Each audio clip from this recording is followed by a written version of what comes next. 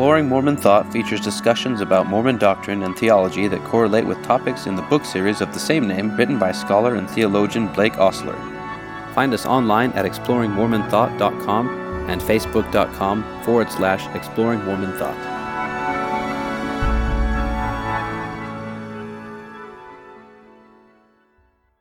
Hi listeners, welcome back to the latest episode of Exploring Mormon Thought. Today we're continuing our exploration of spiritual experiences and epistemology in Mormon thought, or again, the theory of knowledge, and if spiritual experiences can give you anything that could be termed knowledge. And we last time talked about an objection, and today we're continuing with a second one, which you call the objection that spiritual experience lacks cognitive content. So, unbeknownst to me, because I hadn't read this part of the paper last time, I kind of jumped the gun on a lot of these things, and we did talk about some of this already, so we'll just briefly kind of review, but we won't rehash as much just because we've already gone over some of these ideas. But I'm going to start it out by reading a couple of these quotes, and then we'll do a review of what we talked about last time a little bit. So, you say in this paper, if the Mormon epistemic practice, in fact, results in a non-conceptual knowledge, because we talked about how it's a noumenal experience that you can't really start thinking about or it then becomes something else. Anyway, then the criticism is then it's worse than merely interpreted experience. It is meaningless, even if it is self-authenticating, intuitive, and unmediated by concepts, ideas, beliefs, and practices. Such knowledge based on mere feeling cannot be described in objective language. It doesn't convey anything that can be expressed to another. No belief at all can come from an experience that is prior to all belief. And you go on, you say, well, it is a fact that the spiritual experience of the burning in the bosom and the expansion of the mind doesn't convey propositional knowledge in and of itself. It doesn't follow from that, however, that the burning in the heart doesn't stand in a confirmation relation to the truthfulness of the message of the restoration of the gospel. So I had brought up last time the example of if you read the Book of Mormon and then you have a spiritual experience either praying about it or while you're reading, I had brought up that objection. I'm like, well, all you know if you're doing that is that you're having some sort of spiritual experience. You can't necessarily confirm anything that you're reading, any of the particular set of ideas that you are reading or something like that. Like, it's not conveying to you propositional knowledge saying like, I'm feeling this feeling, therefore I know that Nephi did build a boat, and that is true, or maybe it does. Let's review what we talked about last time, and then any new light you want to shed on that. Sure. So remember, we're departing from the view that knowledge is grounded in our very being. In Mormon thought, we are eternally intelligences, and one of the essential properties or essential features of an intelligence is that it has knowledge of the truth, and it's just grounded in our very being. However, what's grounded in our being can't be expressed in language.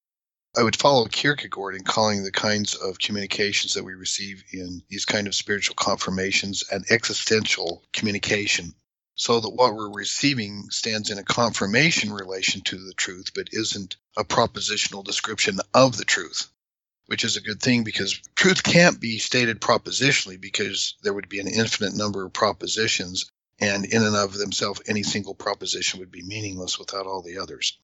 But I'm going to give an analogy. It's like you look at a compass and it points north. Now, what a compass really is ore responding to a magnetic pole.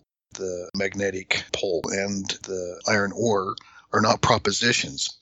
Nevertheless, they convey knowledge about direction and confirmation of where one is in relation to the pole. It's analogously like that with the experiences that we have when we become conscious of the fact that our entire being is responding, reverberating with knowing in response to a message. Now, when we respond to the message, the most reasonable conclusion is there's something very true about this message. God is in this message, and something in my being responds and reverberates to it. But it doesn't mean that I could describe the truth propositionally and accurately. It simply means that what I'm reading, I respond to at the deepest level of my being. And so that's basically where we are. And this objection, well, it doesn't convey propositional knowledge. In a sense, that's true. But in a sense, it's also looking beyond the mark because the message isn't the experience itself. The message is in what it's responding to. And so if, for instance, in the Book of Mormon, when it affirms that Jesus is the Christ, or that, God is speaking through the book, that is being confirmed.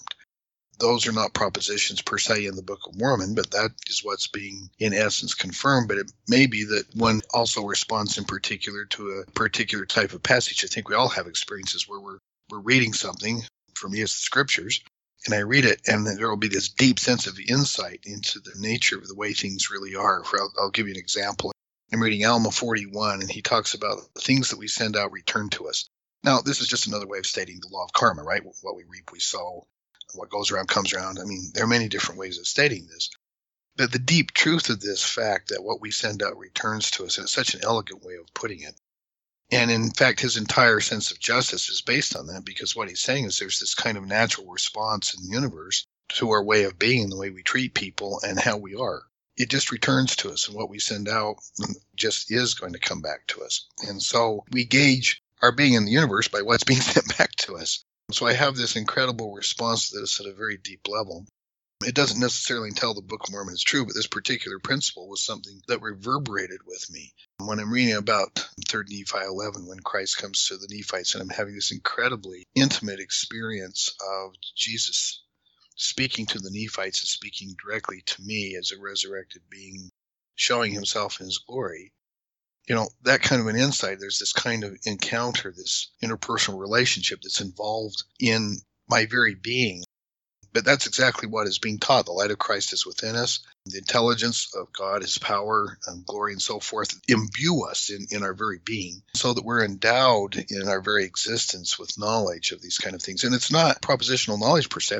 It's like if you say, describe your relationship with your wife. I could never encompass my relationship with my wife in any given set of propositions, no matter how long I spoke. The relationship I have with my wife is a lived reality. It's an experiential reality. But it is a reality. Doesn't mean it's not true, or that it doesn't have value, or that it's meaningless, as the objection states. It means that it's a different kind of truth known through experiential being in the world. And that's the response, I believe, that is best given to this type of an argument. You give an analogy in the paper that I like. You say, perhaps a fair analogy is in the experience of a baby that hears its mother's voice. The voice is known as familiar, loving, and already within one's experience. Babies know the voice already from being in utero. However, the recognition is not a rational or conceptual recognition. Babies are not conscious of the recognition of the voice, and they don't reflect on their knowledge of the voice in consciousness. The baby doesn't know how it recognizes the voice. It just does. And you draw a parallel between that and the scriptures when Jesus says that the sheep will recognize the voice of the shepherd. Right, it's an analogy that was already used by Jesus. We all have this kind of an experience. We hear a person's voice, and there's a certain tenor and modulation and knowing when we hear a voice. We know whose voice it is, but there's more than that, too. When we hear a voice, we know whether the voice is angry, whether it's conveying love. We know the voice in its nuances. And so it's not just whatever wavelength we're hearing. There's this kind of interpersonal recognition in recognizing a voice and in recognizing what's being conveyed in the way that the voice is being presented. It's not conceptual. And the reason I use this analogy is that certainly the sheep don't have they do recognize the voice of the shepherd. They'll follow it. And, an experienced shepherd knows that. I'm not an experienced shepherd, but I happen to know that sheep recognize the voice of the shepherd and gravitate toward it. But it's not because they're smart and recognize the propositional truth that it is the shepherd who's speaking, and they're going to be protected if they just stick close to the shepherd. They recognize the voice experientially, and it's a non-propositional kind of a recognition on their part. And, it's not really mediated by concepts. There's not a concept of the voice. It's an experiential kind of knowledge. So I think it's a very good analogy, and one that's directly scriptural that the Savior gave to us. For this first section, this is the one we've probably covered a lot, so I'll just do a skimming of it, and you can say whatever you want, but we've already gone over this one, I think. But anyway, you ask, how are we aware of noumenal experience?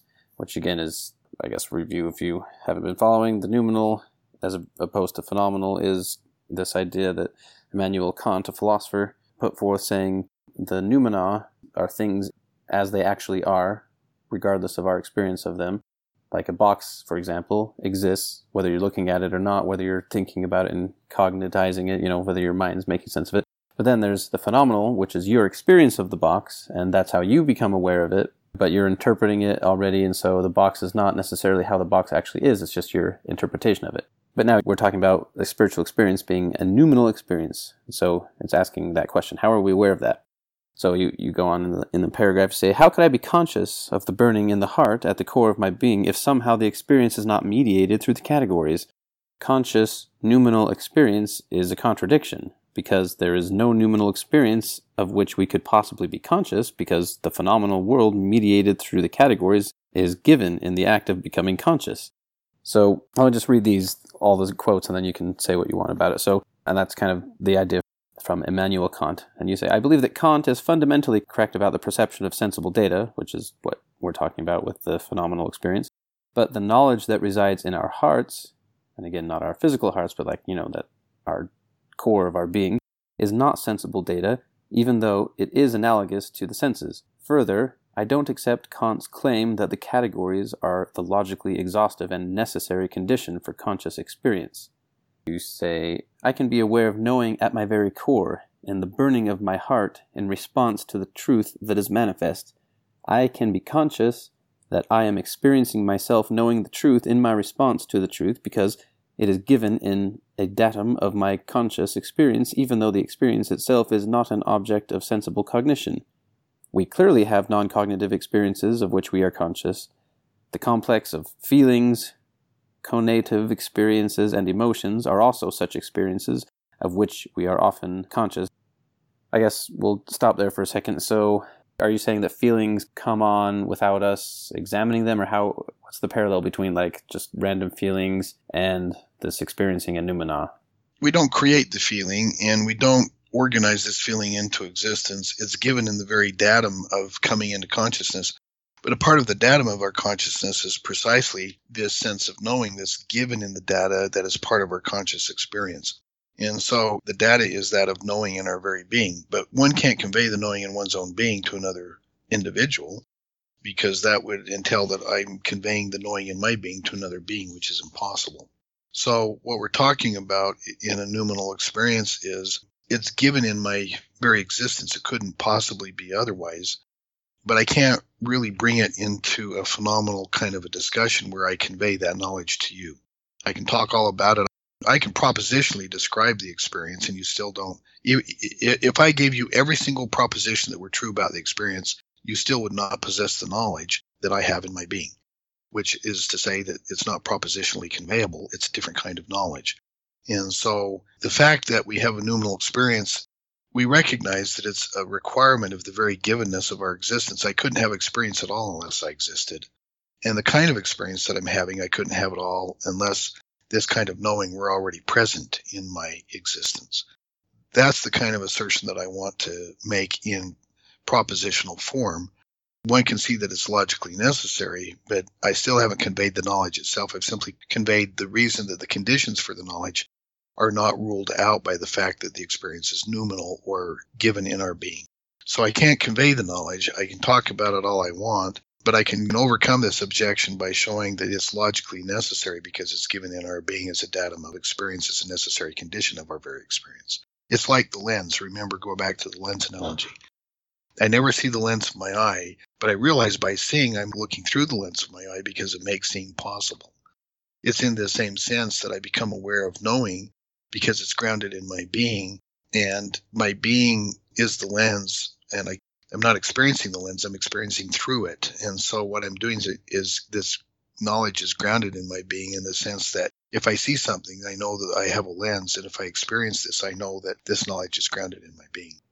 All right, and then talk a little bit, if you will. We don't have to go into it too much, but in the book you kind of go through how Kant had this view of phenomenal experience, or that his theories about phenomenon, how they are, seem to be linked to what I guess we'd call in modern times like the scientific determinism of the phenomenal world, meaning everything is determined by the senses or by the, unconscious things that we're applying to reality. But then he also believed in libertarian free will, which is required if you have real morality, that in any situation you could choose other, or you have options basically at any moment. So how did Kant reconcile this, or did he? Well, there's a debate among Kantian scholars whether he in fact reconciled it. I think he did successfully reconcile it. And it's the same way that we reconcile noumenal knowledge that cannot be expressed phenomenally, but is nevertheless real knowledge. So when we look at the phenomenal world as we experience it, we infer causes. We don't experience causes. We never see a direct cause. We just say there's A and there's B, and they're always related to each other because B always follows A. So I have this relationship, and it's law-like. It happens every single time, and so I infer that A is the cause of B, because B can't be present unless A is present, and whenever A is present, it causes B to be present. We don't experience a cause, we infer it. And in order to make sense of our experience, we have to infer these kinds of causal regularities. But they're not real in the world. They're mere phenomenal inferences, is what Kant would say. And the fact is that in the groundedness of our being, we in fact make choices. We experience ourselves directly making choices. And so in the givenness of the fact that we make choices, and you can't say, how do I explain the fact that I make a choice? It's basic. I just do it. How do you explain the fact that you make choices? Well, what do you do when you make a choice? Well, I just make a choice. It's just a basic power that I have to make choices. I look at various possibilities and I choose one. Well, I make choices, but I also exist as a fact in the world. I am a noumena in my groundedness in the world. And so, given the fact that I'm a noumena, I know that in the actual world, there are choices being made because I'm doing it. Pragmatically, you couldn't make sense of life at all if you approached it as if though everything were determined and every choice were already determined. So you just sat around and waited for the causes to determine what your choice would be. That would be nonsense. Nor could you wait around and try to figure out what the causes dictate.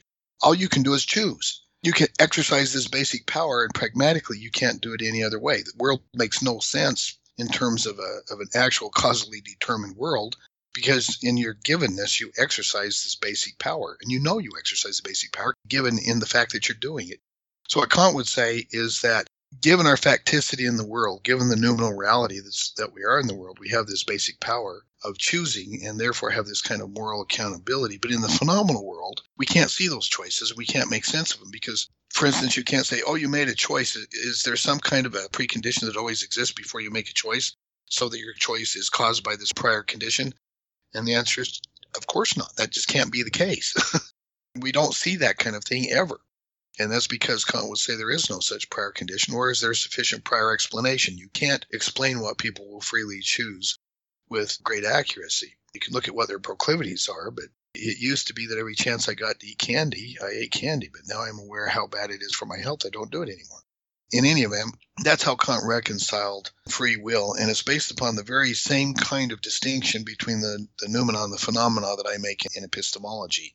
What Kierkegaard did was realize what Kant was doing, and he also based his epistemology, if you will. He would never call it an epistemology, but he based his epistemology on the same kind of noumenal phenomenal distinction, so that it is our groundedness in the world, our authentic being given in the world that is the basis of our existential communications and knowing. Those are Kierkegaardian terms, and that's how he expressed it. He just followed Kant the same way I did. The second question here is, you ask, how could post-conceptual language expressed in a publicly available dialogue be known to be true subjectively?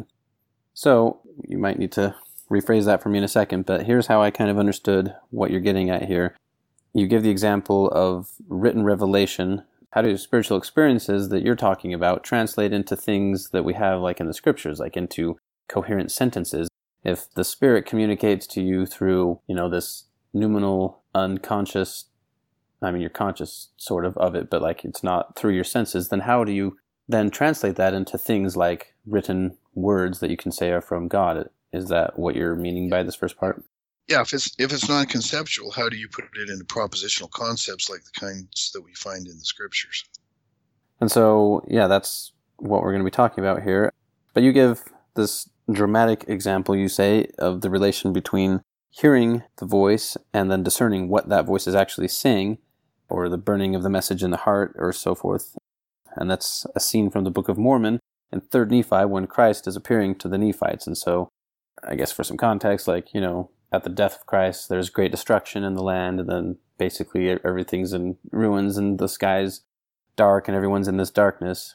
And then, I guess, people come out and they start talking to each other. I'll just read this real quick, and we can talk about it. So, it says, "And it came to pass that while they were thus conversing with one another," so I guess there's a bunch of people talking to another, "they heard a voice, as if it came out of heaven, and they cast their eyes round about, for they understood not the voice which they heard.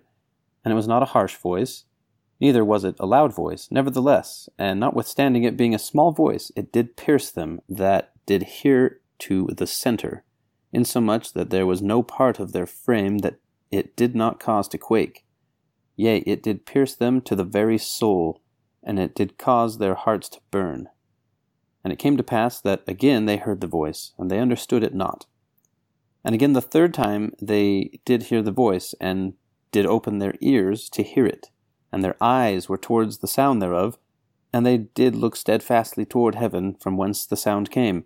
And behold, the third time they did understand the voice which they heard, and it said unto them, Behold my beloved Son, in whom I am well pleased, in whom I have glorified my name. Hear ye him. So, you say, doesn't this quote from 3rd Nephi in fact show that the spiritual experience characterized as a burning heart cannot be merely subjective because it was shared by a great number of people? So, there's a bunch of people experiencing this supposed subjective thing that you have been, you've gone over several times, saying you can't share that, it can't be understood by another person, but here we have an example of multiple people sharing that experience. So what do you have to say about that? Yeah, so I think that's a very interesting passage. Notice where they're hearing the voice. They're hearing it at the very center of their being. It's piercing them in their very soul and causes their hearts to burn. So how are they hearing it? They don't hear it with their ears. That's the interesting thing. They hear it in their very being, in their hearts. And so this is giving a kind of example of the kind of language I've been talking about the knowledge that exists in our very being and that is called forth. And then they hear it twice and they don't understand what's being said because they don't know how to hear it. And here's the interesting one. And again, the third time, they did hear the voice and did open their ears to hear it. I think what that means is not their physical ears, but it's like what's used in the scriptures. Ye who have ears to hear what I'm saying. It takes a special kind of ears attuned to the Spirit to understand what's being said.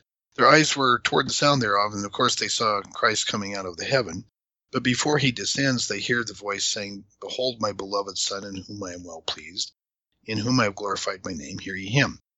So there is this kind of communication that we understand in words that when we become attuned to the nature of what's being conveyed can be put into words. And I think what this shows is that this kind of knowledge can be conveyed in propositional language that's understood to us. Certainly God's capable of doing that. But the hearing is done not with human ears, but with the heart in a way that we understand what the words are. Now, I'm going to go out on a limb here. I remember saying this in a group of philosophers, and they all looked at me like I should be put in a loony house and probably had a straitjacket put on me with padded walls. But I mentioned that when I pray, God immediately speaks back. I hear a voice in my mind that pierces me to the soul. And I know this voice. And so I know it can be put into words. But the interesting thing about the words is I'm essentially the one that's assisting in framing the words so that I can understand them. I know what's being conveyed, but the way I'm framing the words in my mind is not the only way it could be done. There's an infinite number of ways that I could state the same kind of things I'm receiving.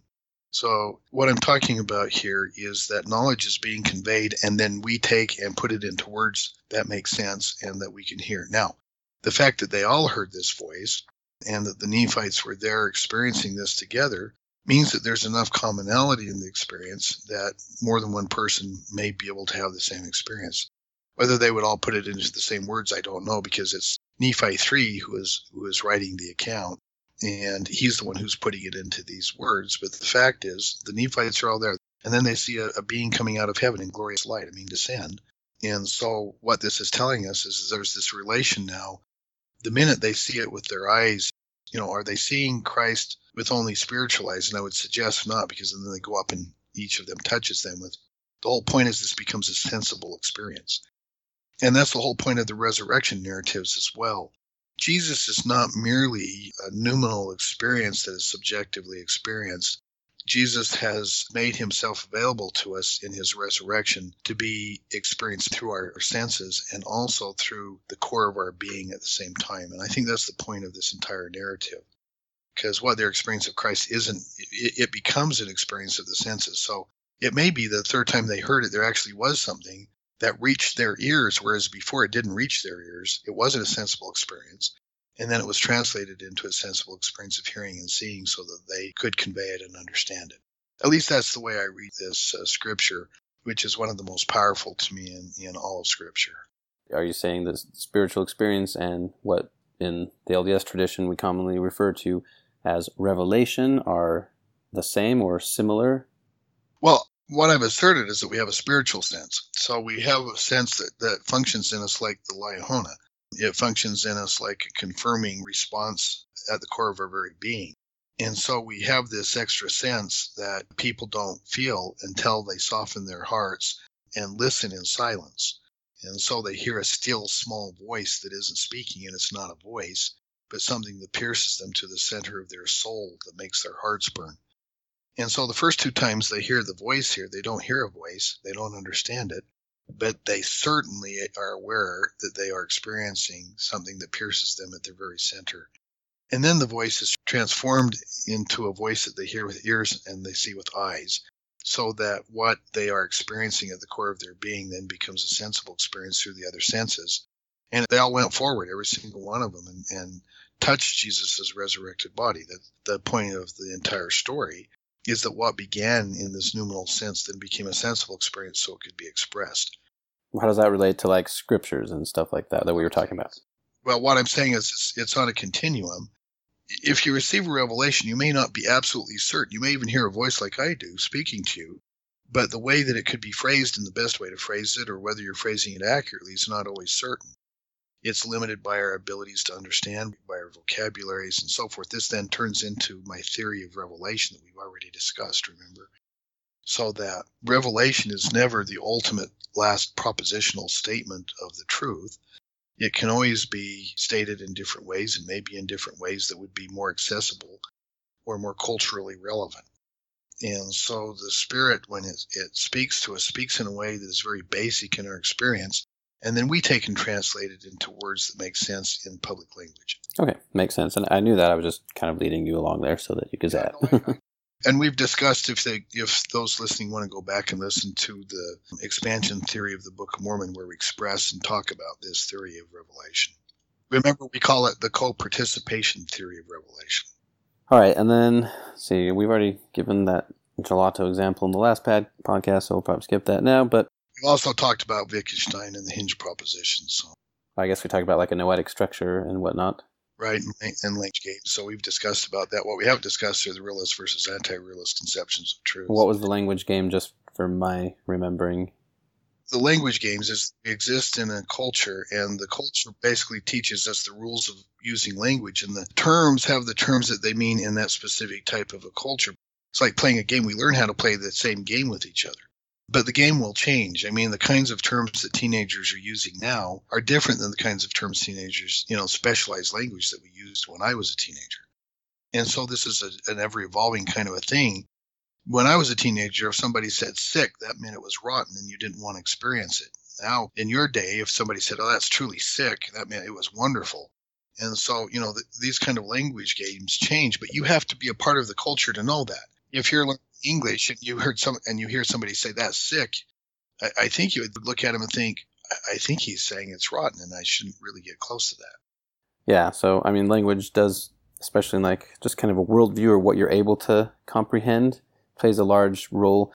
I was on my mission in Ukraine and they speak Russian, and the name of their church, if you translate it, is basically the correct church. So it's like, well, there you go. It's right in the name, the correct church. I'm like, well, that's an interesting way that your culture has framed the name of your church as the correct church. But no, I think it's a great thing to do. It's this kind of the same thing as the only true and living church. And, we name our church the Church of Jesus Christ. It's like, well, no doubt who our church is.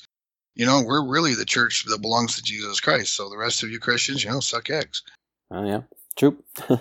All right, well, let's get into this part that, like you said, we haven't covered yet. So there's two conceptions of truth. One is a realist and one's anti-realist. So I guess briefly just kind of explain what both of those views are. I'm going to give a nuance of realism and anti-realism. Realism is just the view that things exist apart from you, even when you're not experiencing them. There are things in and of themselves, just as Kant said. There are two forms of anti-realists. There are anti-realists who are like postmodernists. They're following Hegel and those that developed postmodern thought after Hegel, who don't believe that there's even a sufficient basis for affirming that there is a mind-independent world apart from our experience of it. We can't really talk about it. All we can really talk about is the interrelationship of the words that we use. They're very reductivist. They are incredibly skeptical. And so the kind of postmodern philosophy that gets done is kind of a discussion of literature and the way that works, and we can talk about that, but we can't even approach the truth. And that's because it doesn't make sense in human language to actually address the noumena. They recognize that. The real question is, do they deny that there's a noumena, that is actually there? And some of them may, but my experience in that, if I actually kind of start pinning them down, is they actually believe there's a thing in and of itself. It's just that we can't, reasonably speak about it. And so it's nonsense to try to talk about it or to suggest that we could even suggest that it's there. The best we can do is work with language the way we have. So we all become basically linguists and literature experts. And that's all there is to philosophy. And really, that's how I assess postmodern philosophy. It's a bankrupt view of, a theory of truth. An anti-realist generally isn't a person who denies that there's something real. They're just people who deny that we can reasonably speak about it. In my view, I'm anti-realist with respect to public discourse regarding the truth or spiritual experiences. Remember, I've said numerous times, you can't convey the knowledge that we have in our existential being to another being. It can't be done. It can't propositionally be conveyed. However, that doesn't mean that we don't subjectively possess such knowledge. So my view is that of a critical realist. Propositionally, I can't describe the truth to you, but there is such a truth, and it can be known. And so I'm not the kind of skeptic that postmodern philosophers are, and I think the Mormons ought to be very skeptical of postmodern theorists or theorists following a lot of the continental philosophy. I'm very critical of that kind of approach to Mormonism because I think it's bankrupt and leads us to nothing but generalities and the kind of thing that you would get out of, we all have these shared commitments that we have. What's an example of like the postmodern anti-realist thing? Like it sounds from what you're saying like the idea of moral relativism would fall under that. Is that somewhere in that school of thought? There is no moral realism you can speak of. So what postmodern philosophy has really devolved into is kind of a philosophy of political power and power structures. And it's really become kind of what I would call a very progressive, by progressive I actually mean regressive, view of things because all it focuses on are power structures and how we relate to one another. It kind of reduces itself to a political philosophy, and that's where it at least has gone recently. And I'm not real interested in that kind of thing because I think all it is people making empirical assertions about the way things are without any evidence to support their empirical assertions. They use anecdotal kinds of statements, and when I look at it, they want to make these kind of very broad totalizing statements, and it's like, I thought that's exactly what you were rejecting, but that's what the kind of thing they want to discuss. But there are a number of philosophers in that tradition. I don't want to get into it too far. I will say that there are people at BYU who promote this kind of a thing. And I think the people at BYU who promote this kind of thing just don't understand the kind of actual religion that they belong to. So that's kind of my response. Okay, and then next we're going to talk about what I don't know if you term it, but it's termed Kierkegaardian subjectivity. And so again, this is from the Danish philosopher Soren Kierkegaard, who you seem to like a lot because we talk about him a lot. But I'm going to read a quote from him and then we need to talk about it because it sort of made sense to me, but sort of not too. So you put a quote from him that you say, he asserts, subjectivity is the truth. By virtue of the relationship subsisting between the eternal truth and existing individual, the paradox came into being. Let us now go further. Let us suppose that the eternal essential truth is a paradox. How does the paradox come into being? By putting the essential truth into juxtaposition with existence. Hence, we posit such a conjunction within the truth itself. The truth becomes a paradox. The eternal truth has come into being in time. This is the paradox. So what does he mean? Well, what he's saying is, if I try to put what is truth into the reality as we experience it in time, and time is the basis of experience for Kierkegaard, so that we try to talk about the noumenal by using our phenomenal experience of it, that we have failed to understand the distinction between the noumena and the phenomena, okay? So what he's saying is we really can't address the noumena through language. We can't do it.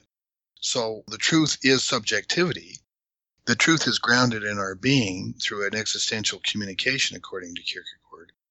But it's not something that we can put into time. That is, it's not something that we could put before people to experience based upon what we've experienced.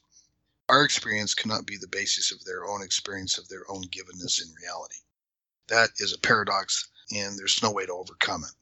So the paradox is precisely the distinction between the noumenon, the phenomena, and confusing the two so that we can discuss the phenomena as if though it were the truth that we were discussing in our phenomenal language. So I guess everyone can agree on this. So truth is, as Jesus said, what is truth is kind of a slippery thing, because all truth is kind of subjective, at least a truth of an experience. For example, like if there's an event, and like you said, if I guess, you went back and talked to each of the Nephites that were there when Christ came, and you asked them to describe the experience, they'd all probably describe it, maybe, they might get the factual data somewhat similar, but, when they're talking about what they felt or what their experience was, it's going to be different. So reality has to be somewhat subjective just because we are us and we're not anybody else. Is that sort of what he's saying? And that basically the truth is going to be subjective because it's only our experience of it that is going to make it. Your groundedness in reality cannot be identical to my groundedness in reality. We're two different, distinct beings. And so by disclosing and discussing with you my groundedness in being, I can't possibly disclose to you your groundedness in being, nor could I convey my groundedness in being. If I try to do it by addressing it directly, I misunderstand what I'm addressing at all. It's a paradox. It is true that I have knowledge, but it's also true I can't convey it. So it becomes a paradox when I try to convey it. The fact that it's a paradox doesn't mean that I don't know the truth. It simply means that it's something that can't be conveyed because it's always a paradox in this sense. More importantly, what we're talking about with Kierkegaard is basically that I've talked in the past about the fact that Kierkegaard uses indirect communications by conveying through drawing a picture, a word picture, if you will, of the kinds of things that are experienced given different stances in life. And to kind of paint a picture of the way things will look, Kierkegaard is saying that a person who has true faith, they're called the knight of faith, like Abraham, somebody who actually hears God and follows him, that kind of a person is always going to be, on one level, just simple nonsense, and on another level, just ethically abhorrent. Because if we have ethical rules with an ethical theory, then we've reduced the given reality of the ethic that exists into a rulemaking type of a game. And the person's always going to run afoul of those kinds of rules every single time, just like Abraham did. So what Kierkegaard is doing is saying that what a Christian is called to be is authentically grounded in being. And by grounded in being, he's also saying he's being called to be in Christ as the ground of our being, in a shared relationship and experience so that his life is actually in us. And in that sense, the Christian can understand the ground of being. Our ground of being is a shared existence with Christ if we're truly Christians. That kind of thing can't be shared with anybody else. It's given for us only. So truth is subjectivity according to Kierkegaard because it's grounded in the very facticity of our being in the world existentially. Every word I just said has a lot of meaning. Every word I said is pregnant with meaning. And it's important to grasp that we're speaking phenomenally now. I'm trying to explain phenomenally what we can only say to people, come and see for yourself and experience it for yourself, so that you are now grounded in your own being. And that will be the basis of your knowledge, and I can't convey it to you, and I can't give it to you. But it will involve necessarily the interpersonal relationships that you're in, and especially the love that you experience with God. All right, and then let me read this and then ask you a question about maybe what it means. So you also say, I want to make it clear, just in case what you've said is completely escaping the reader, that Kierkegaard does not advocate that something is true just because it is believed passionately.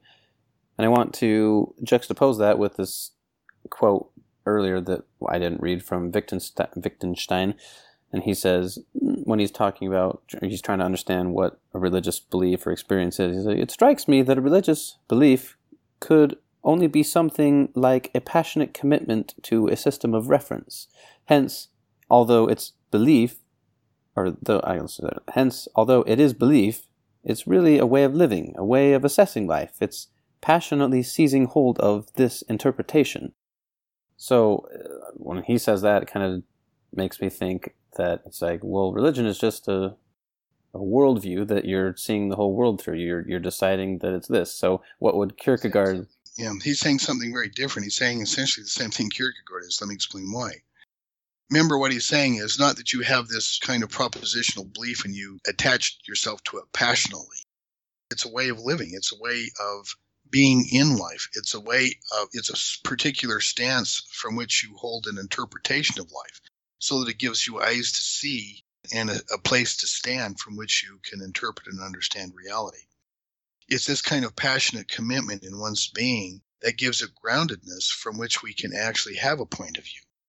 Now, it will only be one point of view. It will be limited by the fact that we have the horizons that we do from that point of view. But the fact is Kierkegaard is saying that religion is this passionate commitment that is based on one's entire way of life in the world and not merely on some kind of propositional system. It's not propositional, according to Wittgenstein. What really grounds truth for Wittgenstein are ways of being in the world. So I would think that Kierkegaard would rather resonate with that and say that's right. When we ground ourselves more passionately in the existential facticity of our being, in our authenticity as a being in the world, then we are in the truth, is what Kierkegaard would say. And I think that Wittgenstein would say, yeah, that's what religion is. Okay, and I guess we won't talk about this because there's another podcast we're going to do on this, but it would bring up the question of like, well, it's, a lot of people are doing that and getting this way of looking at the world, but it seems rather subjective again, and there's many interpretations of what that should be. Anyway, we'll get into that, but is there any level that you want to address that now without getting into that whole thing? No, because we need the entire structure of my discussion. What you're talking about is my structure of the relationship of various faiths and the challenge of diversity. And we need to build a structure for understanding because that's a public phenomenon. It's not a subjective phenomenon. Right now we're talking about the subjective individual knowing in his own facticity of the world in his heart. That's a different kind of movement than resolving the kinds of issues that arise when we're talking about what another knows. Well, we'll get to that then. What we take from that. Yeah. Okay, well then let's move into the fourth and final section, which when I was reading it seemed, it started out like normal, but then by the end of it, it almost seemed like you were giving a prayer or a testimony by the end, which was good. I was noticing like, oh. What this is kind of it begins by discussing what a personal encounter with the thou who is God is, and that will always end in a prayer, if you will. At least for me, that's the way it always seems to devolve. All right, well, the title of it is Interpersonal Encounter with a Thou That Precedes and Exceeds Me. And you subtag it with a Levinasian addendum to Buber. So Emmanuel Levinas is another philosopher, and Martin Buber is a philosopher. So you're saying if you're kind of taking their thoughts and putting them in dialogue with one another here. So let me read a couple quotes and then we'll get into this a bit. So you say, if I know by becoming subjective and looking inward to my particular concrete existence as a noumenon, then how do I experience anything outside of myself? How does the experience give any knowledge of a reality that is independent of myself? If subjectivity is truth, as we just discussed, then how does it point to God, who certainly cannot be reduced to my subjective experience, because he's greater than just me, so I can't do that. So first, you talk about this, I guess it's a philosophical idea called solipsism, which is... Solipsism is the view that I exist all by myself and that everybody else is merely one of my ideas and my experience of them is merely a subjective. I can't determine whether they live in the world because they're just a trick of my brain, or I've created them and they just exist for what they are. Maybe I'm having a total mirage of all of my experience like we discussed before. And maybe, every single person is just my delusion when I hallucinate. I mean, I'm sure everybody at some point has had that thought cross their mind. At least I'm like, what if no one else? I mean, because you can't know, just like you said, all our experience is subjective. So it's like, what if everyone else isn't really here and this is all, a dream or something like that, or something like a dream, and I'm the only real thing? But obviously you can't live like that. But anyway, that movement's called solipsism. Is that how you say it? Solipsism? Is that how you say it? I mean, I would say it's almost related to being a sociopath, although I'm sure they acknowledge other people, but it's just like, well, no one else matters. Everything else is just here for my use and for me alone, so therefore I can use these objects that aren't really things and do whatever I want. Anyway, I'd say that would lead to that where I went with reading about that idea. Anyway, you say that's, it seems to be kind of pointing to that if you say subjectivity is truth, but you give 3 ways in which that can be overcome. So let's go over them and then you can kind of comment on them as we go. So you say, first, the heart responds to what is other than. It is preceded by what it responds to. Thus, there is a reality that transcends the subject that calls it out of a self to be a self. So are you talking about spiritual experiences here or just in general? So remember, in the philosophy of Martin Buber, a Hasidic Jew philosopher, when I encounter another person, I don't experience them. If I truly encounter them as a thou rather than a mere thing that is created by me as an object for my experience, then I encounter them because they reveal themselves to me. They precede me in this sense. So what I'm experiencing derives from them revealing themselves to me, and they're logically prior to what I am. In so doing, I'm created as a thou in the experience. This is opposed to the way that we experience things. Only thous can be experienced in the holy wholeness of our being. Only a thou is an encounter by this kind of revelation, where instead of overlaying them, remember we said we have this kind of schema, these categories that we impose on people. So if I meet a person and he reminds me, I see a guy with a beard and he reminds me of a guy who's a child molester and a person who's really evil, and so I immediately judge him and place him into that category. And I'm experiencing him as that kind of a person. I don't even know him. We probably do this almost automatically with everybody that we meet for the first time. Certainly little children do it. If you've ever seen them shying away from somebody, it's because, oh no, mama told me to be scared about that kind of person. But if we encounter a person, we don't overlay them with these conceptual traps that we set up for people. Instead, we let them reveal themselves to us at a very interpersonal level. We encounter them. They reveal themselves to us. How do I explain this? Sometimes we meet people and we just connect with them. We know them. It's like we've always known them. And so we have this kind of a connection, and they reveal who they are to us. They're fascinating to us. But in being in this kind of relationship with this kind of encounter, I'm also created as a thou. I'm not merely a thing having experiences. I'm not merely a brain that's going through the various data of the senses, so that I have all this electrochemical data coming into me and I'm a brain sorting out the electrochemical data. I'm a person, and I'm experiencing this person in my wholeness as a person. Instead of just taking some part of them or some aspect of them, I'm taking the entire person into my experience. And so that, in a sense, I'm created in the image of the other that preceded me. So in the I-thou relation, especially, this is what Levinas emphasized, the other logically precedes me, but not merely logically. In experience, the other is prior to me to call me out of myself to be a self that I am, to be a thou also. So in this sense, at least, Levinas is also drawing on Buber to some extent, although there's a good deal that Levinas rejects about Buber.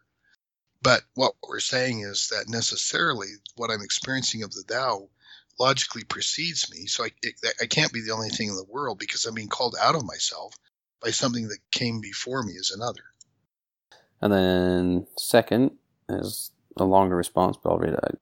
You say, the heart's response is not a conceptuality, not a subjective schema that reduces everything that it encounters to its own confines of comprehension by circumscribing it in a pre-existing schema or worldview, which I guess is what you kind of just said. What calls to the heart transcends the subject and calls it out of itself to be in relation. What calls to the heart and to which it responds cannot be reduced to a mere conceptual structure of the subject, and thus the subject is undone in response. So, you quote from Isaiah when he sees Yahweh in the temple, he says, "Woe is me, for I am undone." The subject, or the person, must expand beyond its present confines to touch the other to which it responds. So, I guess you kind of went over that. Well, what I'm saying is that when I truly encounter a thou, the person that I am is in part undone. I'm overwhelmed by it. I'm transcended by this other. And so I'm remade in the image of the other, and I'm remade in the encounter so that I'm now a new being different than I was. I'm completely undone by it. The way that Isaiah was, he encounters Yahweh in the temple in Isaiah 6, and it's like, this is just blowing my mind. I can't even make sense of it, okay? I mean, that's a good way of putting it in modern parlance. You're just blowing my mind. I can't even wrap my head around it. These are just sayings that we have. Well, in this kind of an experience, we are not trying to subsume a person under some type of totalizing conceptual scheme to make sense of them. If you ask me to describe my wife to you, as I said, it doesn't matter how long I talk. I'm not even going to get close to the person that she truly is. The only way you can know my wife is to interact with her, to have dealings with her, to involve her in what you're doing, to sense the sheer goodness of her being, to sense the love that is so natural for her, and to be called out of oneself into a relationship with her. That is done experientially. You can't do that by some schema or conceptuality. All right, then you say, finally, the subjective self is called out of itself to transcend its self. And in this transcendence, to become a self in relation that has always been preceded as a thou that is already a presence given in experience. So to transcend means I go beyond, right? So what I'm doing is I'm going beyond the self that I was, and I'm being called out of the self that I was to become a new self because of the encounter in relation with another being. And so I find no matter how soon I come into the world, I'm always preceded by somebody else. I came into this world in the pain of another being, my mother, who gave birth to me. There's never a world that I've known where I wasn't preceded by people already in the world, okay? It's the same that it always is, especially in the Society of Eternal Intelligences. We've always pre-existed this particular moment in relationship with these beings. And so the fact is that every time we truly encounter, instead of just experience another thou, we transcend who we are. We grow to become a new kind of a person. We grow in this relationship, and we're called out of ourselves to become a new self. And so it's the kind of growth that takes place inside of a truly meaningful, loving relationship. And of course, that means that, you can't be solipsistic about that, because the other transcends us, and so does the self that we become in the encounter. All right, and then I'll read this and then see where it goes from there. So you say the most characteristic facet of the experience of the heart burning in recognition is that the burning is always a realization of presence of another already given in that act of becoming conscious of experience. I discover a presence, an other, and encounter with a thou is already part of my consciousness, before I create a conscious realization of this otherness. This holy other, this thou who was already present with me at the core of my being, is rediscovered every time I open my heart. I mean, you're talking about a spiritual experience here, but you're also saying that I know there's lots of different sayings in different cultures about kingdom of heaven is within you, things like this. Is this sort of along that path, saying that some piece of God is in you, or that the other's influence is there before? Remember all the talk in John about God being in us and us being in God? Very important talk. So the reality is God is given in our being in very intimate senses. And whenever we open our heart to this being who's already always with us, we discover that we're not all alone. Remember I said truth is subjectivity, this knowledge is subjective, but in this sense our subjectiveness includes the presence of another being already given in the very givenness of our reality in the world. We are already in relationship. We're already loved. This is the meaning of the statement, we love him because he loved us first. He precedes us. One cannot feel the Spirit. One cannot have this kind of an experience without feeling the love of God and feeling love for others. An essential feature of this experience is this divine love that's present with it, this kind of unconditional acceptance and the kind of regard that, it's like one is so enveloped and accepted by this love that it's overwhelming. And it's the kind of thing that invites us to give our own love in return to everyone that we meet. So an essential aspect of this very experience is an awareness of another who's already given in our very being, who preceded us already, who's calling us out of ourself, who's found in our heart. When I say our heart, I mean the very core of our being. It's already part of us. And so it's this kind of experience. When I say the truth is subjective, I'm saying, but it couldn't possibly be wholly subjective, because what's given in the very experience itself is an experience of another thou who's already present in me, is given in my very being.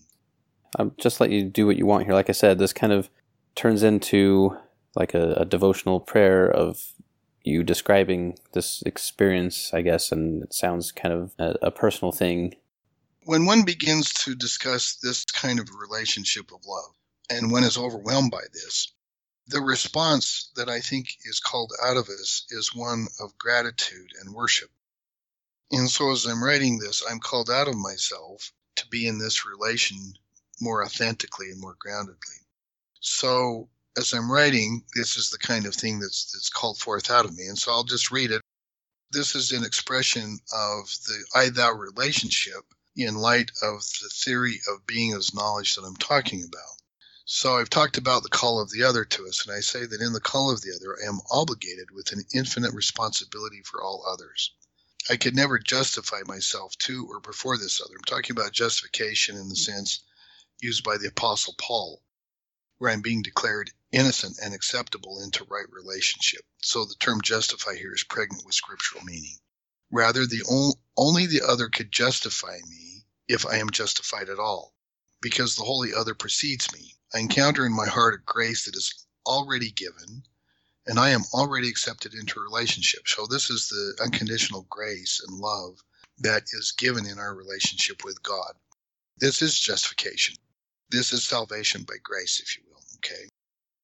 Having encountered the other, I am called to a decision, an existential choice about my life and relation to the other. If I choose to remain open to otherness and its constant call to me and its presence within me, then I commence a new life. So I have a choice here. I can either close my heart and say, oh, I'm afraid of this. The responsibility is too large. What I'm seeing is overwhelming my mind, and I'm afraid to give up all of my categories and thought that make sense of the world.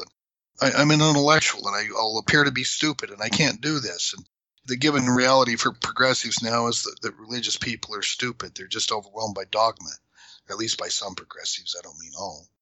But in our culture, to be a person who openly expresses religious belief is to be viewed as intellectually inferior. So maybe we're afraid of this, and we don't want to lose face, and we'll choose to close our hearts and close off to it.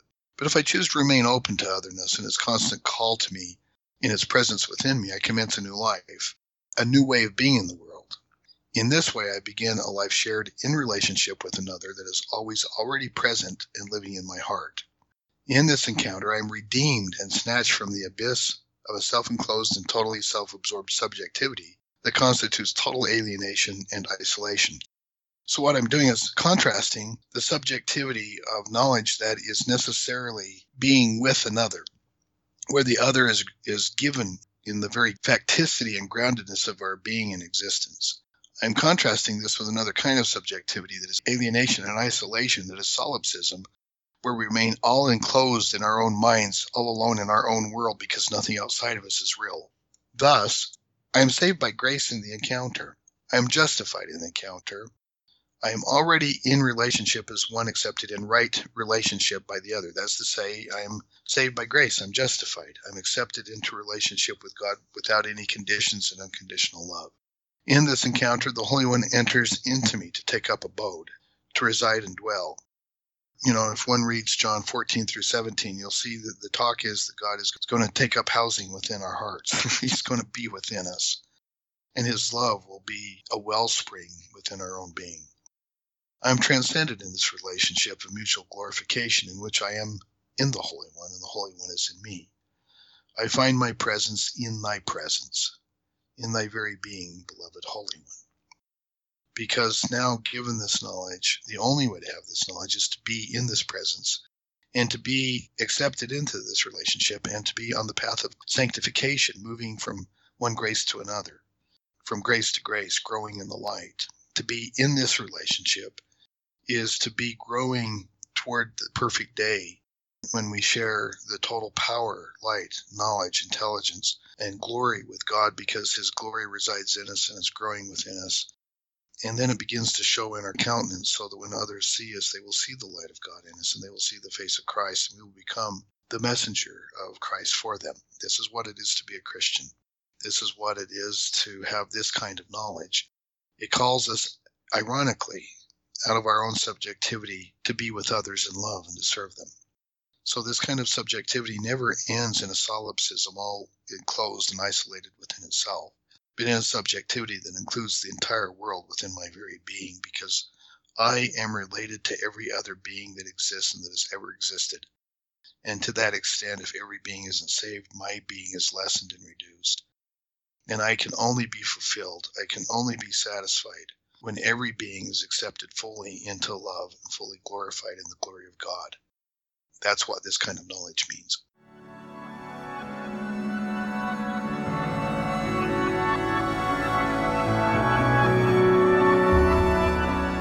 Thank you for joining us. To support the podcast, donate at exploringmormonthought.com. Follow us on facebook.com/exploringmormonthought.